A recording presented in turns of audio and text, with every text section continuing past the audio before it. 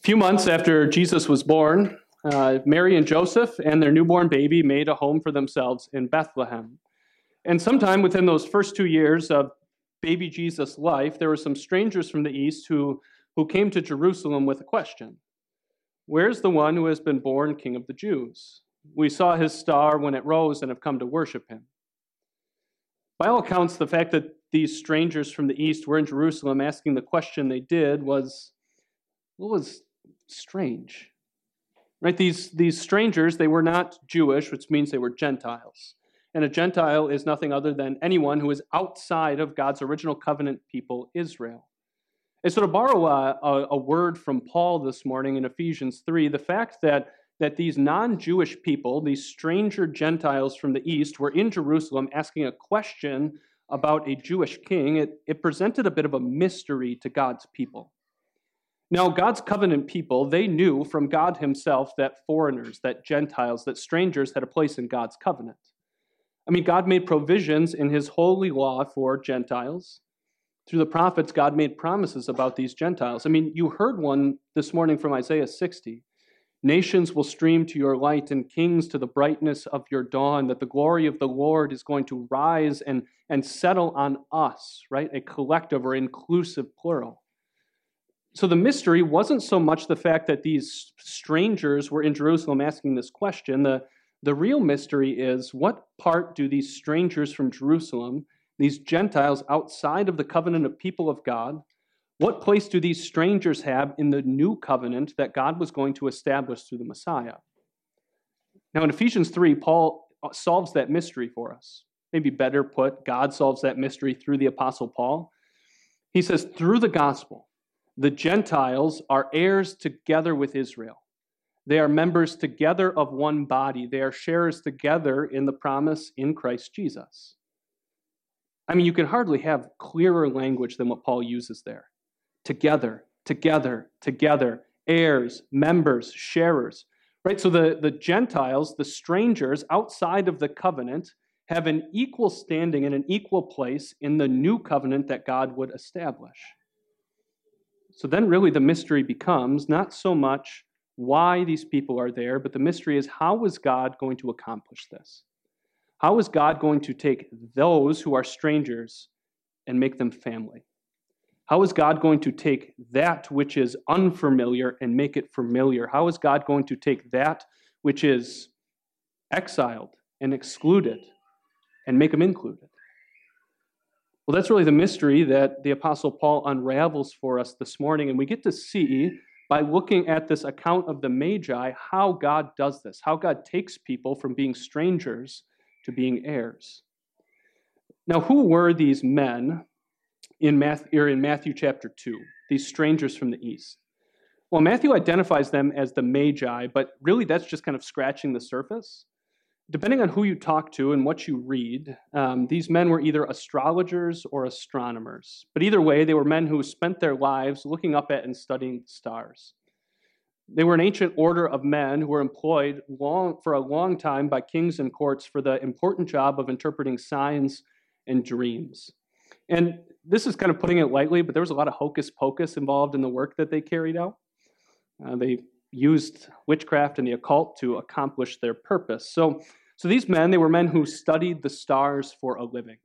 And one day as they were doing their job, or I should say more specifically night, stars don't typically appear during the day, one night as they're doing their job and looking out at a place that should have been dark, they see it. They see a star that baffles them. It behaves different than all of the other celestial bodies in the sky. It moves differently. It shines brighter. And it defies their collective wisdom that this order had about this star. So when they see it, they know it's something different, something special, and they have an epiphany.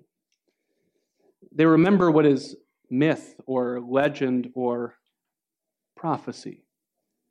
Now, we're not entirely sure where these Magi would have gotten the prophecy, but you can draw some pretty good inferences from Scripture, and I'll tell you personally what I believe about these Magi.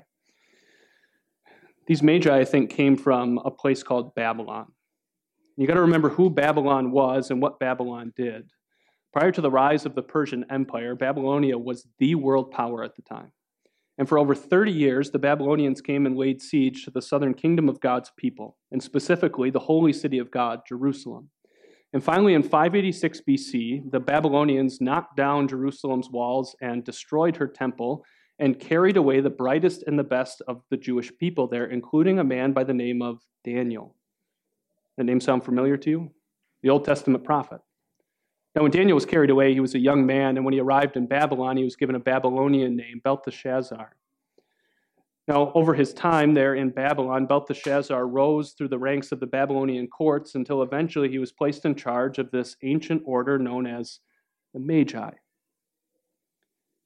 They're the ancestors of the ones who show up in Matthew chapter 2. Now, Belteshazzar, he baffled often these courts of the Magi because he had wisdom that was otherworldly. He had knowledge that was greater than any of the knowledge that these Magi held, because that wisdom and knowledge came from God. He also had what seemed to be impossible powers.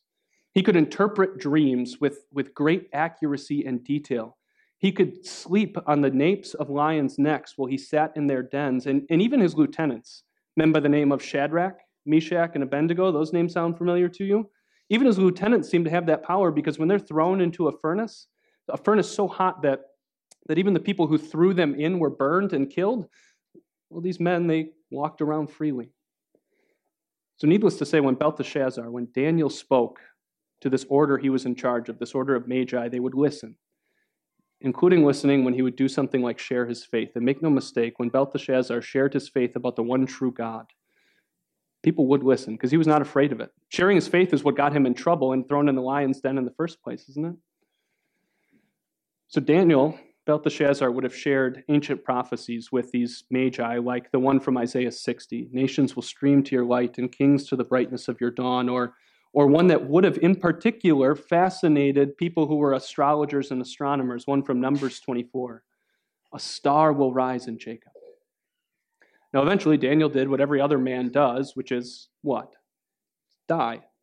Daniel dies, and that generation of Magi, they die as well. And to borrow a few lines from J.R.R. Tolkien, what should have never been lost was forgotten. And history became legend, and legend became myth. And that myth lay fallow in that ancient order of Magi until all of a sudden, in that dark Judean night, there was a star that appeared in the night sky that shouldn't have been there. And when they saw the star, they remembered the prophecy, a prophecy that told them a king of the Jews had been born. So they go off and they start searching for him. Now, these Magi, these strangers from the east, they typically have another name to which they're referred. Do you know what it is? I said it in the children's message. Wise men, right? Wise men. They're typically called wise men. And that name is a bit of a misnomer, and it actually can lead us to some implications that can also lead us to a dangerous conclusion. Now, wise men implies that these men were learned and scholarly men, that they knew a great deal about nature, and that then these men, this is the conclusion you would draw from this title, that these men were able to use all of their knowledge of the working world to determine the exact location of Christ and therefore worship him. And it's through their worship that they made that transition from stranger to heir and sharer and member of one body. But I want you to understand that that notion is fundamentally false.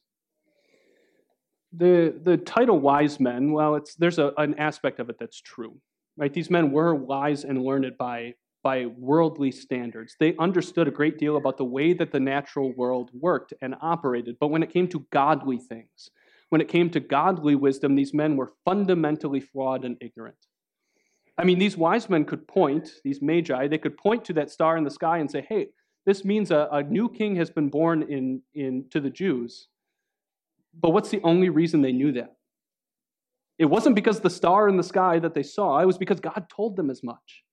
So as far as the rest of the details were concerned about especially where this newborn king of the Jews was, they were fundamentally ignorant. They had no idea. So these men who were wise by worldly standards were forced to use things like logic and human reason to try to determine where this king was. And so where does logic and reason lead them? I mean, where would you go if you knew that a king of the Jews had been born? Where would you go and search for a Jewish king? You'd go to Jerusalem, the ancient city of Israelite kings, the place where David and Solomon reigned. They went there because this is the place where logic and reason led them, where the natural knowledge that they had led them. So the primary knowledge that these strangers from the east are operating with, I say primary because they had a piece of the revealed knowledge, but the primary thing that these men are operating with is the natural knowledge of God. The natural knowledge of God are the fingerprints that God leaves in this world for us to be able to see him, and the fingerprints that God also leaves on our heart for us to be able to feel him. The natural knowledge of God is what we can know about God from both nature and our consciences. We have full possession of the natural knowledge of God in the same way today that the Magi did 2,000 years ago and that people long before them did.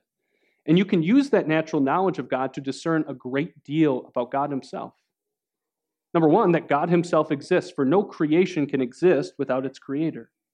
You can discern from the natural knowledge of God that God is eternal, that he existed before creation. You can discern that he's powerful, that God brought this universe into being somehow. We know by spoken command, but the natural knowledge shows you, hey, it's got to be brought somehow. You also know that, or can discern that he's wise, right?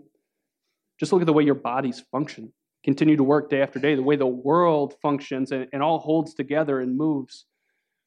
But you don't just see God's fingerprints in creation, you feel it on your heart, because deep on our heart, God used his finger to write and carve out his holy law.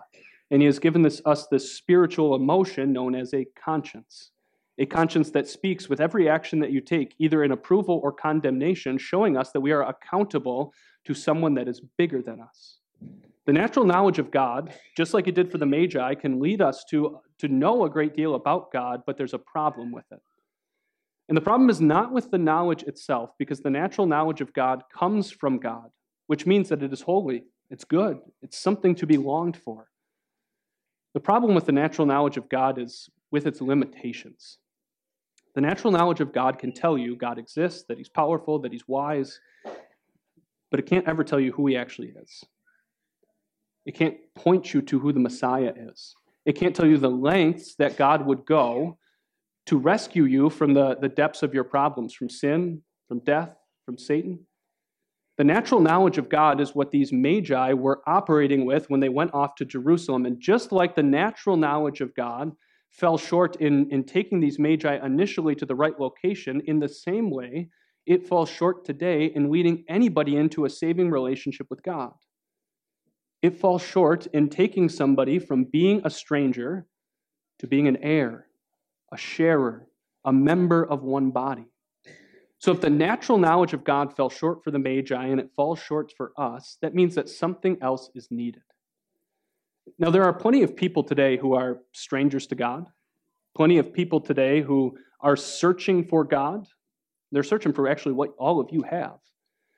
They're operating with the same knowledge that those Magi have, that you and I have. The problem is that natural knowledge is combined with something that the Bible calls sin. And what sin does is it blinds us. It keeps us walking in the darkness. So people who are searching for God with only the natural knowledge of God are always going to search for a God that makes sense to them, a God that is logical. They're going to search for God in the wrong places, in the wrong people, in ways that he never chooses to reveal himself. So just like it was for the Magi, the people searching today need something more than just the natural knowledge of God. They need something more to explain the mystery of how somebody goes from being a stranger to becoming an heir to the kingdom. What they need is for something to be revealed, which is exactly what God does for those Magi. Using the logic and the knowledge at their disposal, these Magi, they go to where? Jerusalem. They go to Jerusalem and they find Herod in his palace, and they ask that question. Where is the one who has been born king of the Jews? We saw his star and its rising and have come to worship him. And this, of course, it makes Herod just bitterly angry because he has no idea what they're talking about, and the threat of a new king means a threat to his power. So Herod, though, he has enough sense and enough wisdom to call in people who would actually know the location of this newborn king. He calls in his court theologians, the chief priests and the teachers of the law. And he asks them the Magi's question, hey, where's this newborn king of the Jews? And of course, these chief priests and the teachers of the law, they have the wisdom. They have had God reveal his word to them, so they tell Herod, in Bethlehem in Judea. For the prophet Micah said, but you, Bethlehem, in the land of Judah, are by no means least among the rulers of Judah. For out of you will come a ruler who will shepherd my people Israel. That's where he is. not in Jerusalem, but in Bethlehem. So Herod, he takes what was revealed to him by these court theologians, and he takes it to the Magi and says, go and search for the child. And when you find him in Bethlehem, come back and tell me so that I too may go and worship him. And if you were here last week, you remember that when we talked about the slaughter of the holy innocents, that Herod had no intention of actually worshiping the newborn king. Instead, he wanted to kill him because he was a threat to his power. So these Magi, they set out with this newly revealed knowledge that came from the Word of God. And in fact, this newborn king wasn't in Jerusalem, where all logic and reason would tell you, where the star had led them initially. This new king was in Bethlehem, a place where nobody reasonably would expect to find a king. So these Magi, they head out, these strangers, they head to Bethlehem, and all of a sudden the star appears and leads them to the exact location of the Christ child, and they bow down and worship him and give them gifts of gold, frankincense, and myrrh. By what God revealed to them, he took these Magi, these strangers from the east, he took them and made them exactly what the Apostle Paul says in Ephesians 3. It's through that revealed knowledge that God made them heirs together with Israel. He made these strangers members of one body together with Israel. He made these strangers sharers together with Israel in the promises in Christ Jesus. It was only by what God revealed. And these Magi, they were just the first. Because with these Magi, God ushered in a new age that meant wave after wave of Gentiles would come and do just what they did. That they would come to faith in and worship this newborn King of the Jews. And it's all by revelation. That's the important thing to remember. It's all by revelation. It's the thing that you and I need. Remember I said earlier, everybody's got access to the natural knowledge of God in the same way that the Magi did 2,000 years ago. And the psalmist says that you're a fool, an utter fool to ignore the evidence that the natural knowledge of God presents. But the natural knowledge of God is limited. It can point you to the existence of God, but it can't actually bring you into a saving relationship with God, which means you and I needed something more. It means today we still need something more. We need revelation. We need God to reveal himself. And Paul in Ephesians 3, he talks deeply about the need for revelation, especially when it comes to this mystery, where he says that this mystery remained just that. It remained a mystery to him, something unknown, something that he says was hidden in the will of God for ages past. And Paul was a bright dude. He studied at the preeminent religious school under a rabbi named Gamaliel. He was the Pharisee of Pharisees. I mean, he's the top dog of the top religious order that exists in the first century. He has all of the human reason and logic you could possibly want. He's got all of the natural knowledge, and yet none of that could possibly unlock the mystery that he's talking about. The only way for this mystery to be unlocked, or maybe better, for it to be solved, was for God to act. It was for God to reveal the solution, which is exactly what he did. God revealed the solution to this mystery, and the minute that Paul had possession of this mystery, or the revelation of this mystery, do you know what he did? Revealed it to other people. He says it was this grace that was given to him to preach to the Gentiles the unsearchable riches of Christ, and to make plain the administration of this mystery that was hidden in God in ages past. You know, you and I, with the Magi, we were once strangers to God. Our sin made us that. We were born from sinful parents, and Jesus is pretty clear. Sinful flesh gives birth to sinful children. And so our sin, it alienated us from God. It exiled us. It caused us to be strangers. And look, you could use all of the natural knowledge of God that you want to try to find a solution to the issues that you have, but none of it would actually work. You were once strangers to God, and yet now I'm looking at a room full of people who are heirs, who are members together, who are sharers in the promise of Christ Jesus. And the difference between your time as a stranger and your status now as an heir is the revelation of God. It's God revealing himself to you. And the place where God clearly and primarily reveals himself to you is where? It's in the Word of God. It's in his holy and precious Word. And it is not until God opens up his Word to you that you understand who he truly is. When God opens up his Word to you and reveals himself, he does so through his Son, who, as the writer to the Hebrews says, is the very manifestation of his glory, the exact representation of who he is. As we'll confess in a few moments, he's true God from true God, light from light, begotten, not made. And when God reveals himself to you through his Son in your word, he makes you all of the promises in Christ. Promises of sins forgiven, removed, forgotten, and eternity. When God reveals these things to you, he is taking you from being a stranger to being an heir. And God used what he revealed to you to plant and sustain and strengthen a saving faith in your heart, which is nothing other than a simple trust in who God is and all of the promises he makes you. And consequently, it's that saving faith that makes you what Paul says, an heir. And what is an heir? An heir is somebody who lays claim to an inheritance from God. You are a member together of one body, which is what? The church. And I'm not just talking about the local church. I'm talking about the Big C church, the sum total of all believers of all time who profess a common faith in an uncommon Savior. That saving faith which God plants in your heart through his revealed word also makes you a sharer together in the promise in Christ, a right relationship with God, peace, forgiveness, and an eternal life with him that never ends. And now Paul says, because of that faith, you and I can do something that strangers can't. We can worship God. We can approach God in confidence, not in skepticism and doubt. We can approach God in freedom, not in fear. We can bring any and every trouble to him, any and every request. We can give him every ounce of thanksgiving that our hearts can muster to him, because God has taken us from those who were strangers and made us heirs. You know, there are plenty of people today who are searching for what all of you have, searching for what the Magi were. And the Apostle Paul, he says that you and I actually play a part in giving them the thing that they're searching for. He says that you can actually lead these people to the revelation of God's word. You can show him or show her or them, a group of people, who God is and who the Son of God is. And it's not just that you can do this, implying that you have the ability and that you have a choice in doing this. He says this is actually your purpose. Listen to what he says. Paul says, this mystery was hidden in God in ages past, and his intent was that now, through the church, that the manifold wisdom of God should be made known according to his eternal purpose, which he accomplished in Christ Jesus our Lord. That's the purpose of the church.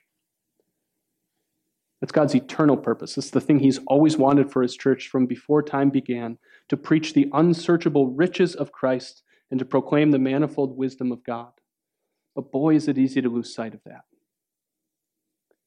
It's easy to lose sight of the true purpose of the church and sometimes think of the church like maybe like the first century Jewish people did. I mean, that's how they would have treated these strangers who were showing up. The church to become exclusionary, hypocritical, more about rules than it is about giving grace.